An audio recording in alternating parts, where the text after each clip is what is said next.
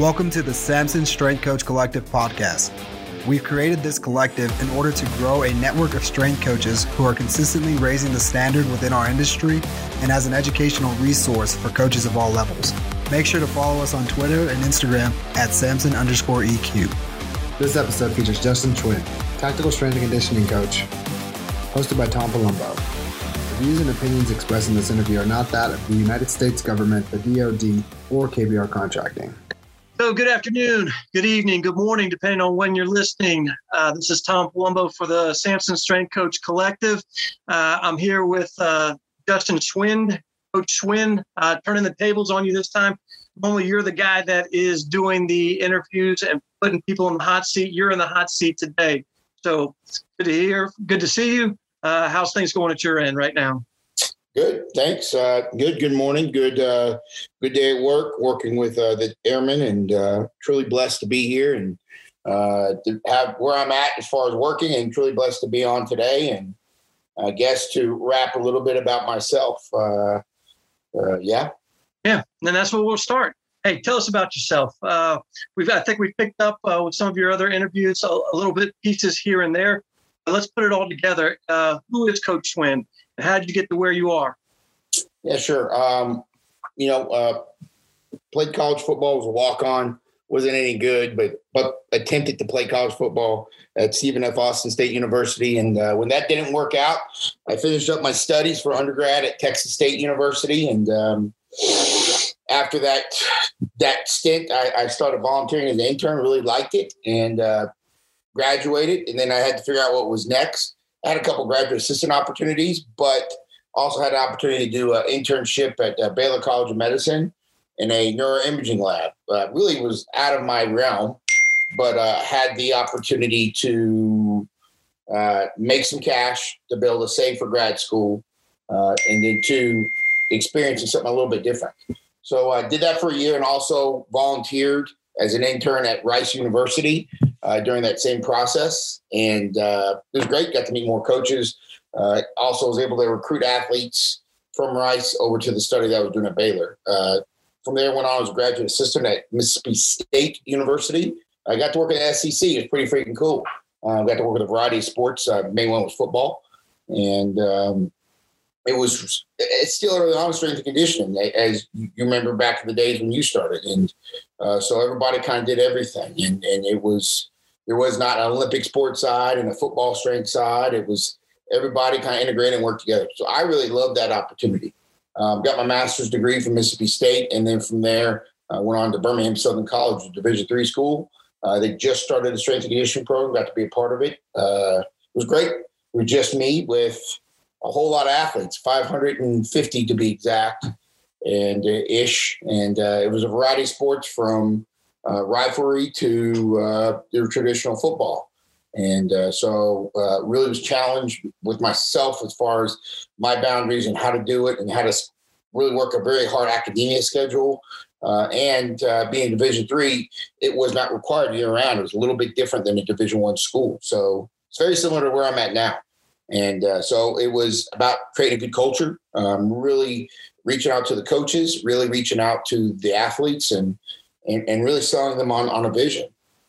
From there, got to follow the football coach down to University of South Alabama and start up the program. Got to hire staff and was there for right shy under 10 years. For first 9 years, I was the head strength coach. And then my last year, I moved over to administration for a year as the director of football operations, and got to run the program from the business side of things, which again was a great opportunity for me to get some real good admin work, to screw up, to fall on my face, and learn how to manage bigger than just a strength staff, but as a whole, entire football staff, to plan on all the travel, the camps. I mean, all of it. It was a lot, but it was a great opportunity. We didn't have a good season, so like any staff in college athletics, we got fired. So I had to figure out what was next. And my wife was pregnant at the time, and decided that I wanted to go a different route. I'd always had heard about the tactical side of things, and actually interviewed a job at down in Biloxi, and decided not to take it at the time. It wasn't a good fit. but it was in the back of my mind. So when it came open, I kind of felt like God had really been put on my heart to go a different route, to have more time for a family, one, but two, to work with a type of athlete that didn't require you to serve them. So I wanted to give it a shot, and there's 3 jobs that are open at the time. One in Columbus, Fort Benning, one up at Fort Bragg, and then there was one over in California in Monterey. And I interviewed all 3. And realistically, I talked to my wife, and she said, I want to go the farthest one north, the least tropical. I said, okay, well, I guess we're going to Bragg. And had the opportunity to go up there and work for the 528 Sustainment Brigade, which was basically a support unit for all of the USASOC or Army Special Forces units. So it was a little bit different. You had some what we call baby operators. We had the medics, the SOMAD medics, but you had a lot of comm guys and gals, and it was good baptism in.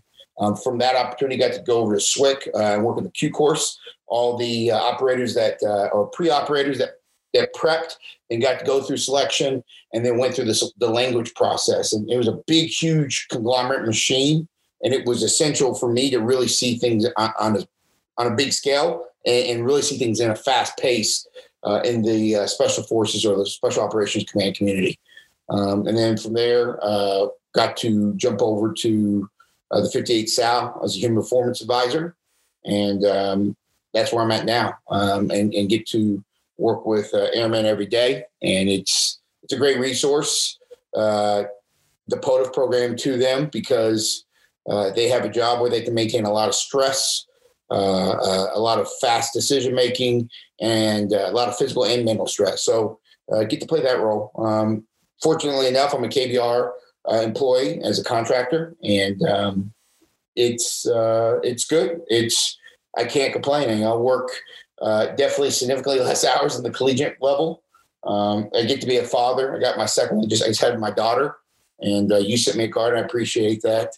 But I had number 2. Hopefully number 2 is the last one. But I get to be present, and I get to work really hard at work and try to do the best job I can do at work. But when I come home, I get to be at home. And I think that's important to me, to be a better person, to be a better man, be a better husband, and a better father. So that's me in a nutshell. All right. So you mentioned that you're HPA, Human Performance Advisor. What is that? What does that role entail? What do you do day to day?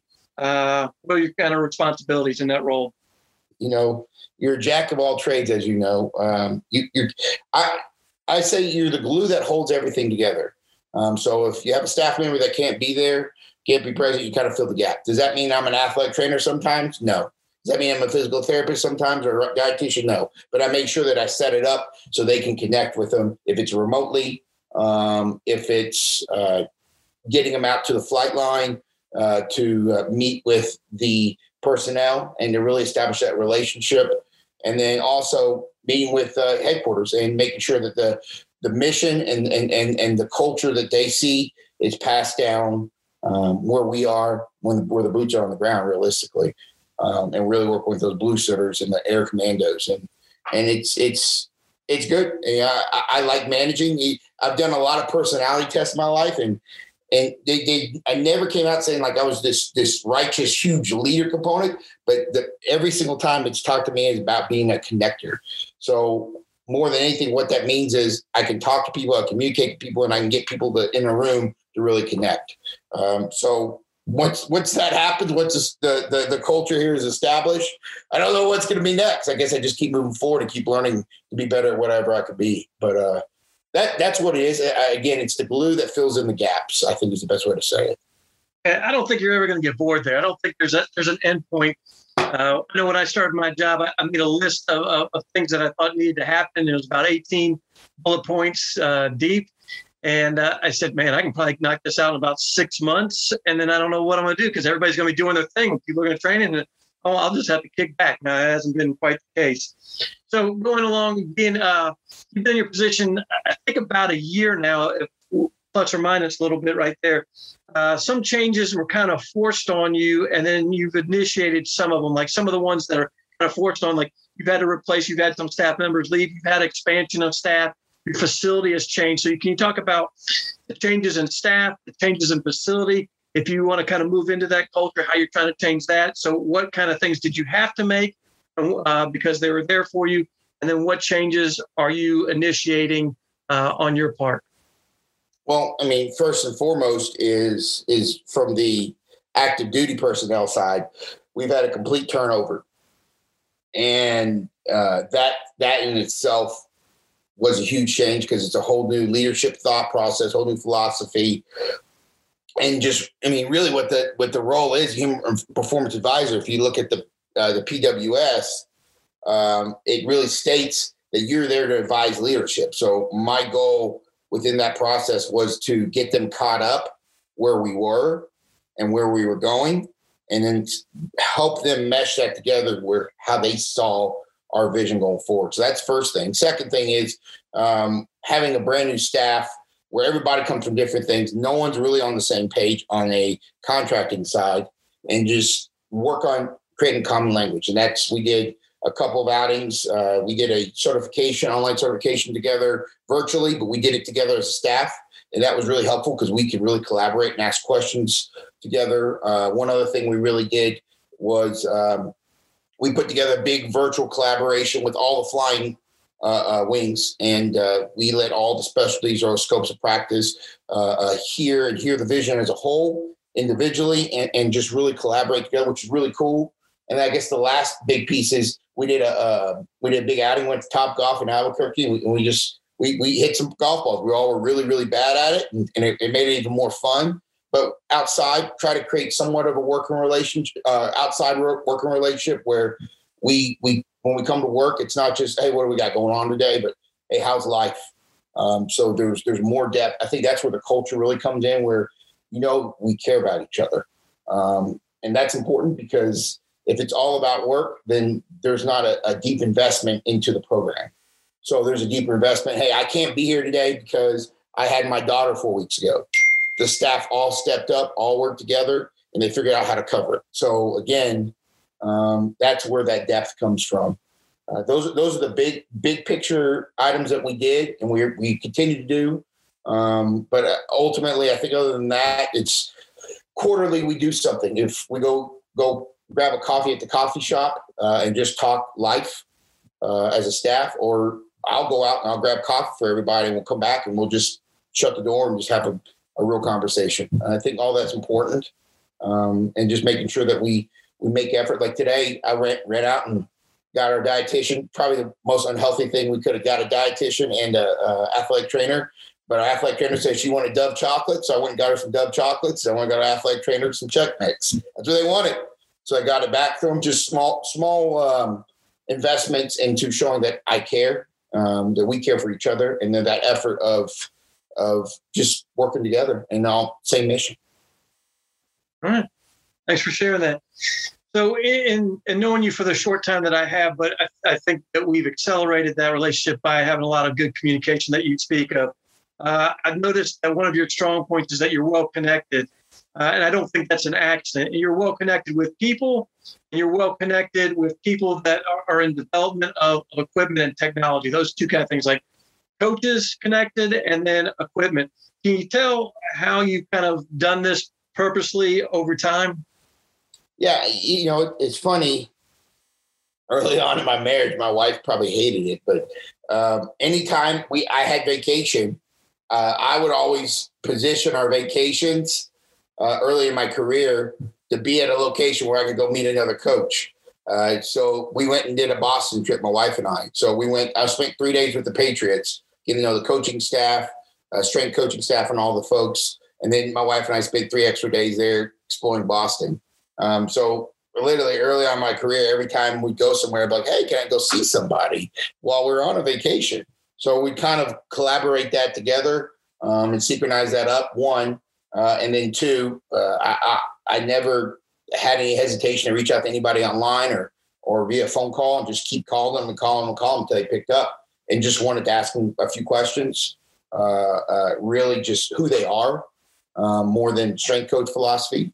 And then I guess lastly, when we would go to conferences, I never liked to go into talks because I always felt like there was somewhat of a smoke and mirrors. It wasn't true fire because people would put this glorious piece of, hey, this is a shiny, shiny piece of stainless steel, instead of saying, well, this is really what it is. It's kind of a tampered piece of bronze.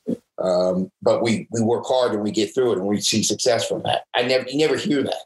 So if I heard anything at a conference that something was good, I would make a marking, and that would be one of the trips I'd try to make and go see. But when we were there, I'd always go to the venues, and I would literally walk around and shake everybody's hand. And the CSCCA was the best because they had the largest. They had like 500 freaking different venues there. So I would literally go up to every single person, have a conversation, give them my card, grab the card. And when I would get back, I would send them all an email. I make sure I email every single one of them. And the ones that would come back and actually have a genuine conversation with me, it was the relationship that I established. If they would come back and just try to sell me their item, I really didn't want anything to do with them because I knew that they didn't have great customer service skills. And I know that the relationship that we would establish didn't mean anything outside of their product. And that's what I wanted, a deeper relationship. So when I know I had an idea and maybe to make the product better, we can have that conversation and they take it to heart. Either they would apply it or they wouldn't, but they at least would take it to heart and they give me their honest feedback.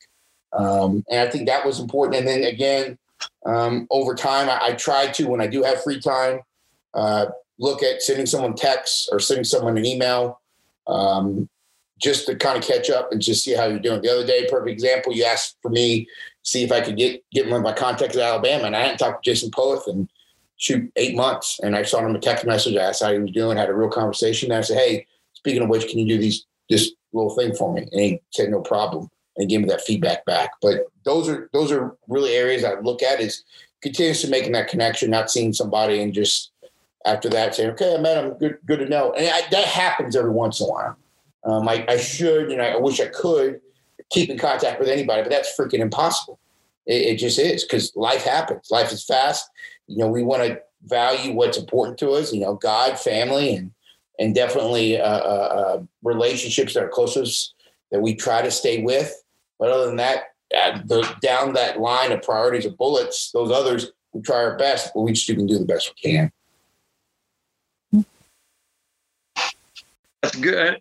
I'm glad that we got that one out there. I think that's great advice for especially a lot of young strength coaches that are listening to this. I think that's a big market that does check these podcasts out. And just because I know the very first time that I went to an NSCA conference, I went with my boss, and he'd been in the business probably 5 years, but it felt like if he didn't know everyone, he knew who they were. And he'd point them out, and I was so intimidated.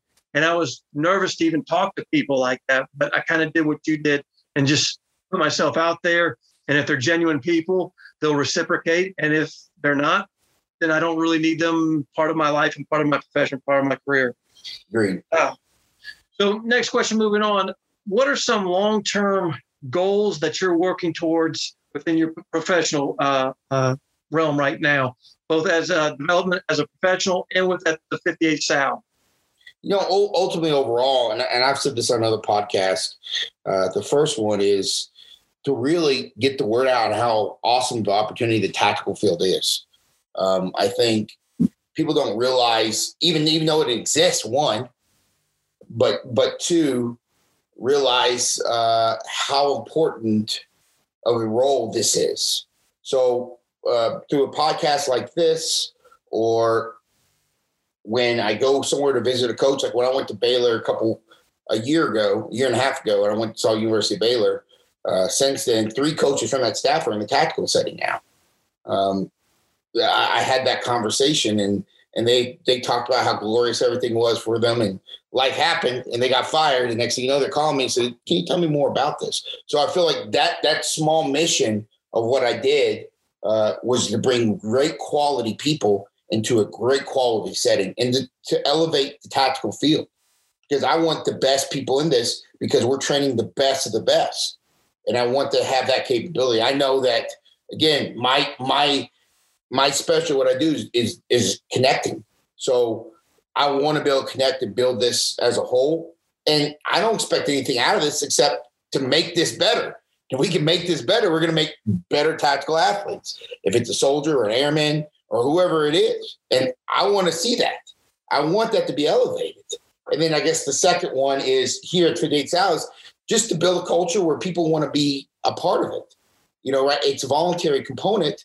So we have the standard folks that come in that love to work with us, be a part of it. But I want everybody to know about it. I want everybody to be a part of it. And I want them to know and say, hey, I know I can come here and be better. Will we ever accomplish that? I hope so. Is there ever going to be a pinnacle component where it's like we've done it all, like you said earlier? No way. But we always want to strive for that. Always make that effort. Get out, shake hands, get out, knock on doors. Just introduce myself, introduce who we are, what we're about, and really just show that we make that effort to make it the best we can. I think that's it. And then have a staff who, when we say, hey, we're going to do this, we all understand what's going on. It's not like you're speaking Japanese to them when it's like, this is simple. You don't understand what's going on. Well, one, I didn't do a good job of explaining myself, but two, that's not our standard. And I think that's, like it or not, that's one thing that you can really appreciate for some programs, even though they might operate off of a book. That book is the standard. It's like the Bible. It's like when I want to experience wisdom, I go to the Bible. I know that's the standard, that's the foundation, that's the base of who I need to be.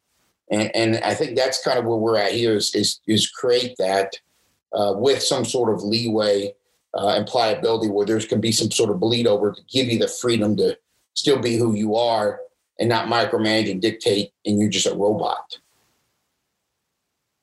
So follow along with that. So those are some of your long-term goals right there. If you could be king for a day, not God for a day, so you can't automatically change culture within that day, but you could be king for a day, and whatever you made the laws for king for the day could not be knocked down or taken back the next day. King for a day, what would you do within the profession and at the 58 South? Well, in the profession, first off, I would require everybody to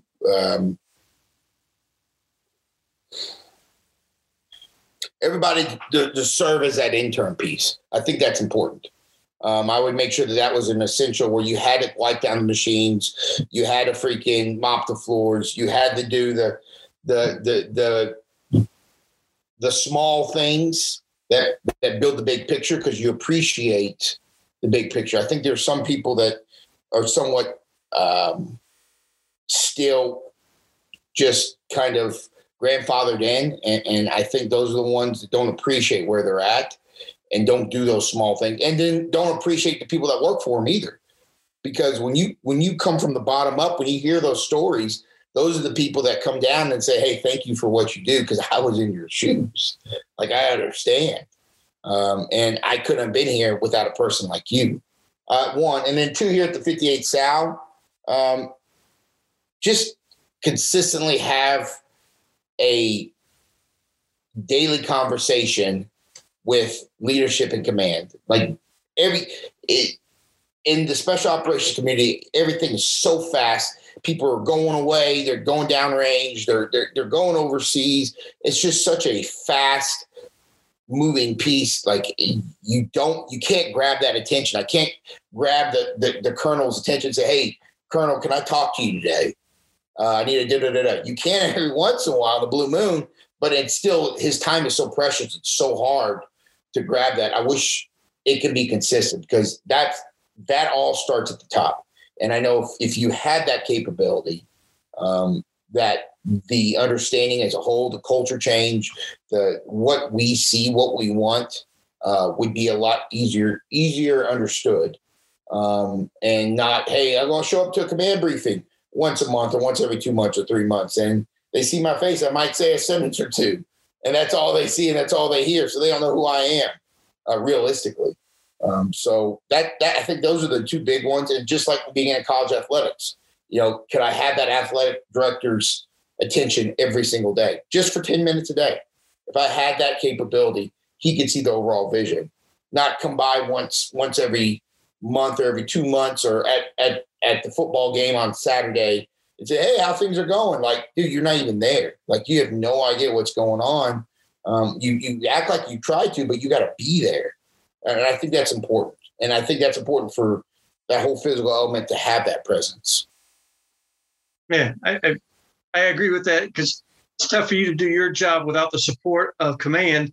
And they didn't get to the position that they're in because they're lazy, stupid, or anything else like that. So if you just were able to make that time and that connection in there, and they would get what you get because you're the expert in the area, and they listen to you. But if you don't have that opportunity to get in front of them, we get it.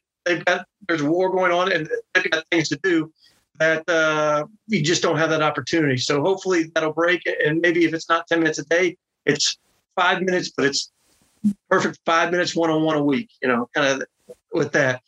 And your time is stretched too. You're a connector, but I've heard you talk, and I took this from our interview. You talk about be present. Can you expand on that? Because I felt it was very meaningful. And if they didn't listen to that podcast, I want them to get it through this podcast. Yeah, I think that's important for anybody. For example, we don't have to be on. Right now, I'm serving as the strength and conditioning coach because we have a new hire. He starts here in a few weeks, and when he does, awesome. But until then, because of my prior experience and my certifications and all the things, that's the role I'm filling.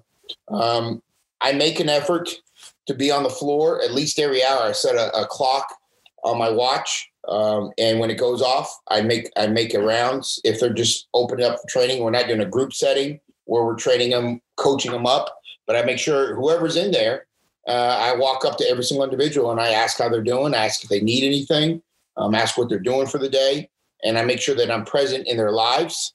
And it's not just for me, but I had an airman come the other day, and they were struggling with something in life. And they wouldn't tell me directly, but I had that capability because I had that conversation and being present with them to walk them over and talk to our counselor, a licensed professional counselor. So to integrate all elements of POTFF. So it's not just for a personal element, but it's also for you can really walk them into an area of their life where they might need someone else to walk with them, and you can help connect that piece too. So that's huge. And then as a staff too, like we talked about earlier, I think to know that every day that I'm here listening to them. I value what they hear or what they say, and I'm listening and I'm empathizing with them. And we talked about that present piece. That's the empathy piece, and really knowing that whatever they're saying, I'm feeling too. That's where the presence comes from. It's not just, okay, I get what you're saying, but we still have to move forward. It's, I get what you're saying. And that sucks. But in making that statement, I will walk with you and let's get to that point together. I think that's the presence piece that I refer back to Brené Brown. I've read 3 of her books so far, and she's had probably one of the most impactful pieces on me as a person, because it's really taught me more in depth of who other people are. And I think that's it's not just about sitting there in the chair, but sitting there in the chair, or it's about going down into the hole with the person and sitting in the hole with them. And then that way, when you do and y'all walk out together, you know, hey, we got each other's back. And this thing is deeper and bigger than just you or me. It's all of us. Hope that helps. It does. And it helps me because I need to hear that. And I think that's an important message, not only within the strength and conditioning field, the human performance field, but I think it transcends professional life. But it does. You know, if you're a lawyer, you need to be present when your client's there. Whatever the situation, whatever your profession is. Also, it's your home life. Like you said that when you went on vacation, you know, you would do some business stuff. So that's okay. When you did the business stuff, you did the business stuff. But when you were doing vacation, then it switched off and you weren't still making phone calls to the other and stuff like that.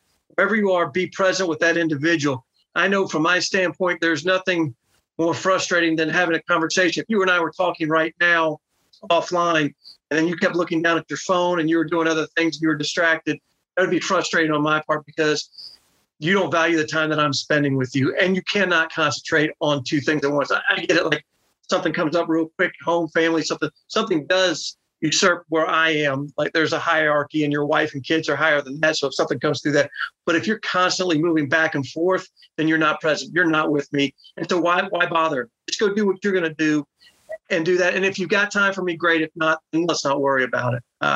And so, I kind of move away from those type of people. I'm going to move more into some of the questions that you typically ask on this Coaches Collective here. And so it goes into, you're familiar with this one, what motivates you? And I'm going to separate that into two parts. One, what motivated you when you were a coach? Is there something new now that you're more at the staff administrative level? And then how do you motivate the people that your staff that you work with? Yeah, I mean, I never was a wins and losses guy, and I'm not a wins and losses guy here too. I mean, obviously, ultimately, my goal is to win. There's no doubt about it. But I would say creating better people to be better pillars of society. Why I love the mission of POTUS, because it covers everything. Even as a coach, are you spiritually there? Are you mentally there? Are you physically there? And I believe as a whole, if I can provide that and get those athletes ready for that position, if it's game day, if it's their mission set, whatever it is, they're going to win. They're going to win well. They're going to win. They're going to dominate. That's my belief. And that's what I've always strived to do, is to do those little things too, to be on time. When I was a college coach, it was, you're going to tuck your shirt in. Male, female, it didn't matter. You're going to tuck your shirt in. It's like, I think I've heard on another podcast, you might talk about it, but making your bed every day. Something small that had big things. And it was obviously the biggest impact, the small story or short story real quick. I had an athlete. He'd be a pain in my butt sometimes, but he was a great dude at the end of the day. I loved the guy to death. Played safety for us, and he at South Alabama. But he talked about discipline, and the disciplines when he was in high school. His coach, they would do the exact same warm up every day, and he looked at Coach May and said, "Man, Coach, this is stupid." He says, "It might be stupid, it might be right, it might be the best thing in the world, but we do it because it is who we are, and it defines us, and we take pride in it." And I think it's the same thing in this setting. Is those small things allow us to take pride in who we are. And it's every day when I show up to work right now, I make sure that the lights are on. I make sure that I blow the floor and the floor is clean and set up and looks presentable. And if anything's on the ground, I pick it up and I put it up. And it looks like that it's a facility that's inviting when you come in. It's not that it's taken care of, it's loved. So you want ownership when you walk in too. And when I told you earlier about walking through and having that conversation with everybody, I also have the same conversation saying, "Hey, do me a favor, do me a solid. This is your facility too. This is not my facility. This is your facility. So whatever you do, just make sure you make it look like it when you got here. If not even better." And I think those smalls kind of carry over. The same with the staff too. Hey, if you see something on the floor, just pick it up. I remember when I was a waiter in a restaurant, my boss was the manager at the time. He would purposely drop a napkin on the floor and he'd sit off in the corner and watch and see who would pick it up and see who took pride in the restaurant. And it's the same thing as a coach. Like those small things matter. And that's who I see I can rely on too, because that stands out. When you see those people, they're willing to take pride in those small things, they're the ones that are going to invest in the big picture too. And that's with the athletes, and that's with the staff, and that's with myself too. I think more importantly, it's me. I have to be that person because I take pride in the big picture. So kind of going along with that, and then kind of going on with some of the stuff you said earlier about creating a culture. How do you create this buy-in? So if you had that opportunity to spend 10 minutes a day with the commander and you wanted to have this long-term goal of developing culture, how do you get buy-in from everybody to do what you want to do and to follow you down the tracks versus following somewhere else or their own thing? You have a needs analysis first. And you want to hear that needs analysis from each one of those individuals. So if I have a commander or the colonel and I say, "Hey, what do you want?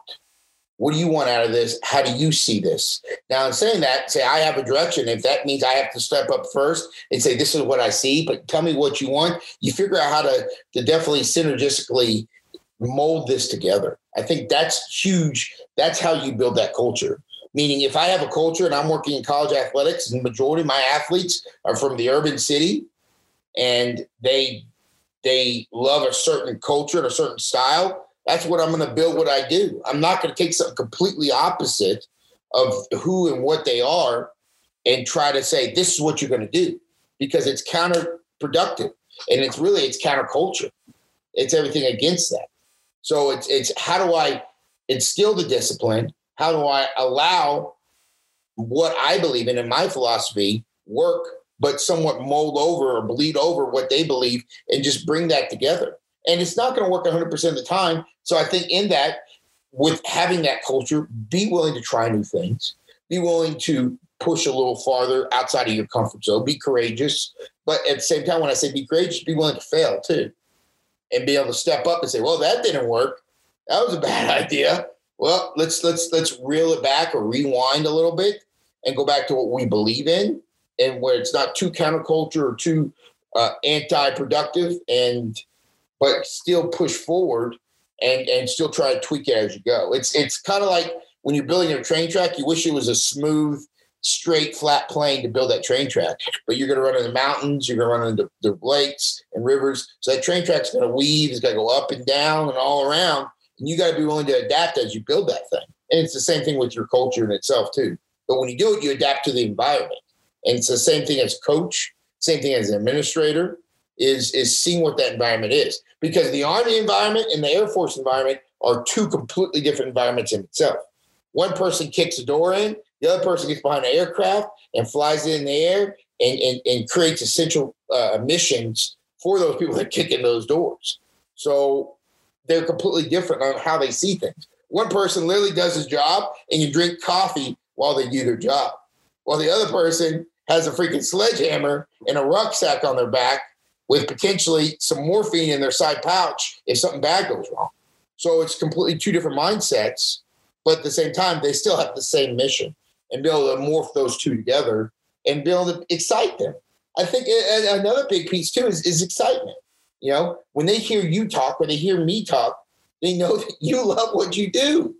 Because that matters. I mean, I know in my case, the people that I wanted to be a part of things were the ones when they would talk to me. I know, man, that guy every day when he shows up, I know he has something special that he cares about. And I'm going to keep following him because of that, or her, or whoever. You know, I'm blessed with her leadership right now. She's very passionate about who she is and what she believes in. And that's exciting for me. My previous leader, same thing. He came to work every single day and he freaking wanted to know, how can we make this the best we can? And let's hear everybody's idea. And from there, let's move forward and see if those ideas can all play a role in moving in that direction. You kind of talked about how things have progressed, especially from the beginning when we had your intro. You've had a long, illustrious career. What is your coaching style? And now you've got to be a man of all seasons, because you fill in the blanks when someone's not there at work. But what was your coaching style at the beginning? Maybe how you formulated that? Has it changed? Is it the same style, but does it adapt? Whether you're working within a door kicker or you're working with a pilot or who, can you kind of just go over that coaching philosophy and the coaching style?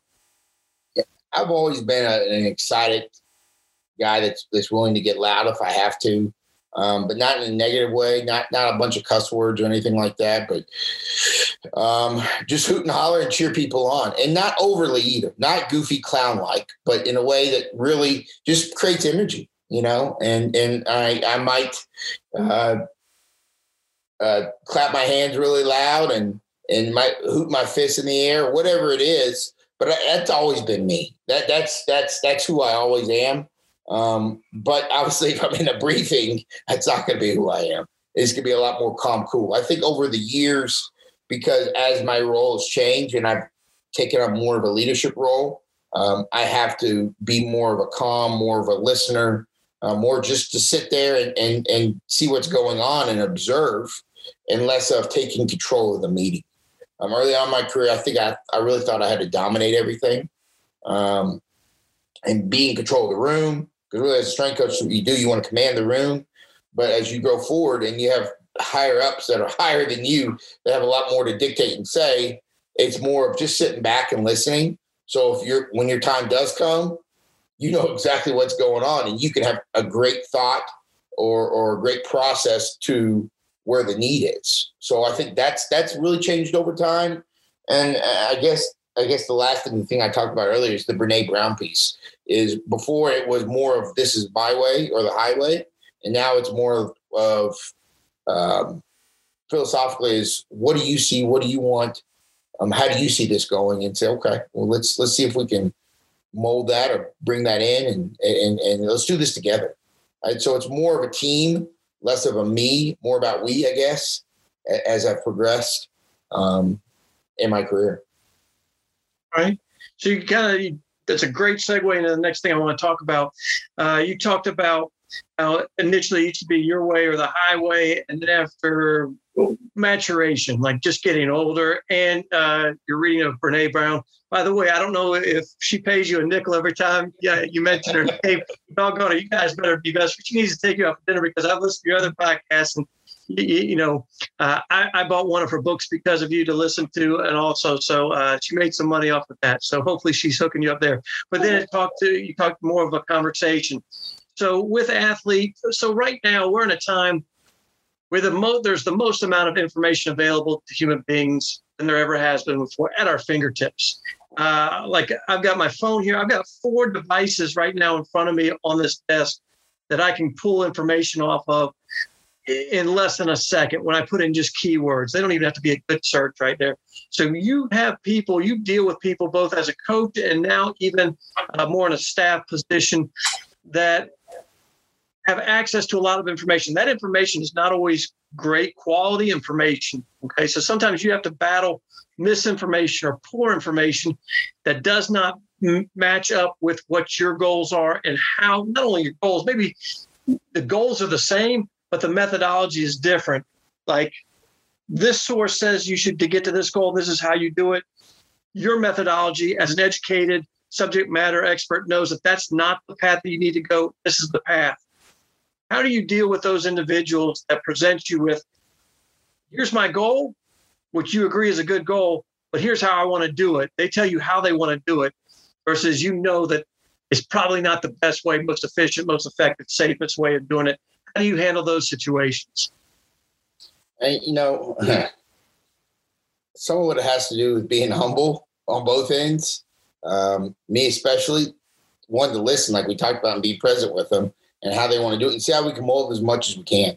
And I can't tell you enough in this setting how many airmen and soldiers say, hey, I love to CrossFit. I want to CrossFit. Cool. I don't directly agree with everything they say, but they do have good things. And here's the good highlights that I do like. So I ask that you give me a chance. I do have a master's degree. I do have multiple certifications that are nationally accredited that say I can do these things. And if it doesn't work, no sweat off my back, no sweat off your back. Continue down the path you're going. But what I will say is if you need any other resources, I'll provide them to you, including research-based, including text, book-based research and understanding and definitive elements. And, I think that's where you are. You're there to educate them. You're there to just be present and provide those services. And you're always going to have your outliers if they're too stubborn to do what they want to do. And I also think it's important that you find those alphas that have potential to change or buy into change. And you also really invest in them, because if those guys or gals are the leaders amongst their units or platoons or wherever they serve, and they do a really good job and they see a lot of success, those are the individuals that, one, are going to sell the program, but two, those others that you might butt heads with really come along. And no matter what, even if you've had a conflict of interest or had that conversation before and it was like this, knowing that when they come to you, you're willing to be humbled in front of them and still to listen and still work with them. Because, I mean, we all have those athletes in our careers where it's like, I don't know how the heck to reach this person. I have tried every freaking thing known to mankind, and it is like just not working. So it's just continue to offer the olive branch. Growing up, my grandma always said this saying, and I don't think you can outlive this no matter what age you're in, but killing with kindness. I think that if you continue to do that, sometimes it's almost enraging to them. They're like, well, damn it, I'm just going to give this person a chance. If I do, they'll probably leave me alone, or they might have something to say. Usually 9 out of 10 times it works. You're still going to have your 10%, and so be it. You can't reach everybody. You got to understand the world ain't fair, and you can't reach every soul, and that's okay. I live by the 90% rule, 90% in everything in life. That's education, that's investment in my family and goals and resources. If I've achieved 90%, that's pretty freaking good. And usually, if you look at the research, that extra 10% is actually going to take you longer to try to achieve to get that 100% than that 90%. So once you've invested that 90%, move on to the next goal. Move on to the next goal. Pretty darn good percentage. If you're playing baseball, you're probably going to be MVP if you're 90% in everything. In any sport, in anything and everything. Even in the mission set, you think a mission goes off flawlessly, and you look back, you say, well, we could have done this, could have done this, could have done this. We didn't achieve this mission flawlessly. It wasn't 100%. Now, we probably killed or kidnapped or rescued the asset or whatever happened. But at the end of the day, there were still a lot of things that didn't go right. So I think 90% is pretty darn good element to live by. 90%. I'll take it day in, day out. So trying to get to that 90%, you always got to stay ahead of the game. You've got to make yourself better, because getting to 90% today will not be 90% tomorrow as the field grows, as quality information becomes available, and both in breadth and width. Where do you turn to, because time is valuable to you? You've got a newborn at the home. You've got your staff that you look after. Where do you spend your time to collect more information, to educate yourself, to keep yourself on top of the game? And I can be aware that it might have shifted over time, because now your goals are a little bit different than maybe what it was when you were a beginning strength coach. So can you speak to that throughout your range in your career? Yeah, I mean, I find my mentors, and I continue to reach out and listen to what they say, and not saying what they say is the Bible and the Word and it, but value what they have to say. If it's Al Verbill, legendary strength coach for the Chicago Bulls, to Kelly Starrett, physical therapist out of San Francisco, I make those contacts and I ask them, so what's going on? Tell me what's going on. Fill me in. What's going on? Donnie Thompson, world champion powerlifter, any of those guys. And I continue to reach out to them and hear what they're saying. If they have a podcast, or they're on a podcast, or some sort of YouTube vlog or whatever it is, and listen and kind of define that. To go to conferences. I can't say that enough.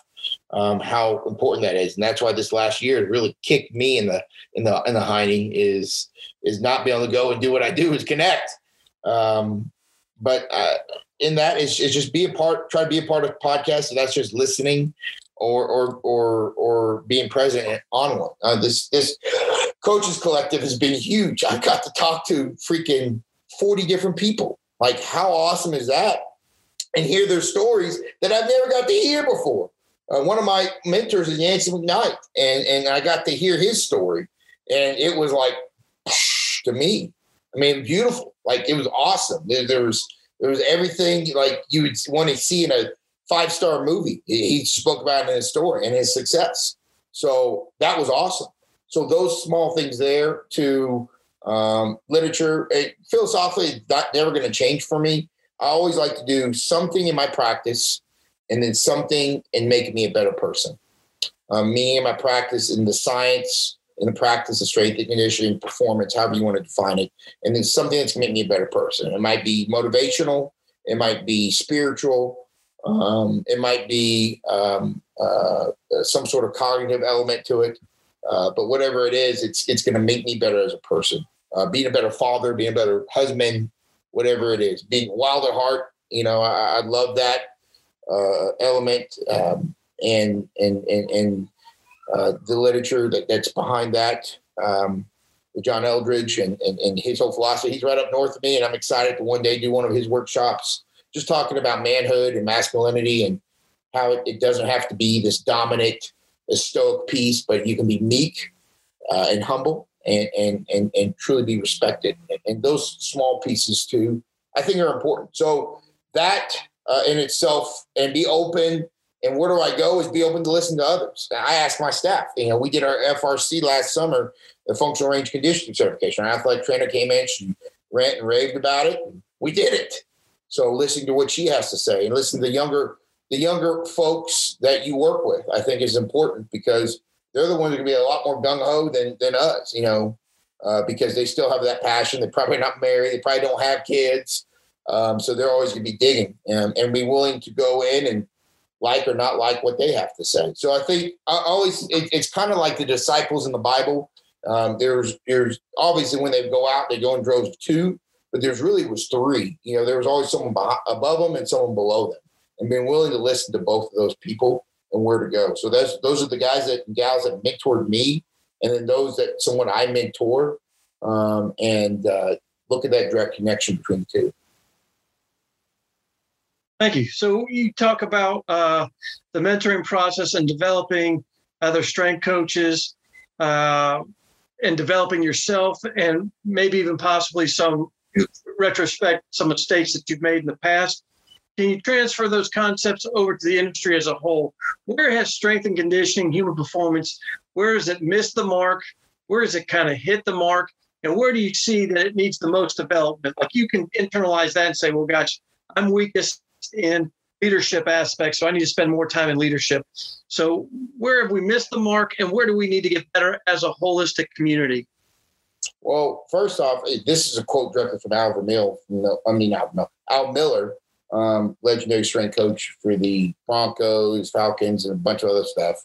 Anyways, long story short, he once told me this, and I think we forget this sometimes in this art. Once you become a seasoned coach, you became a seasoned coach because of the volume of athletes you've worked with, you've seen, you've heard, you've even spoken with. So we can never get away from our ability to see and to hear and to speak into. That's important. Our trade is unmeasurable by those characteristics and those traits. So, for example, I watch someone Olympic lift. I can take as many technology pieces and attach it to that dang bar or that person, or put cameras on them as possible, but they're still not going to see the broken down elements that we might be able to see as a coach, meaning that a video might not pick up, where their mindset was not where it needed to be, or they did not breathe and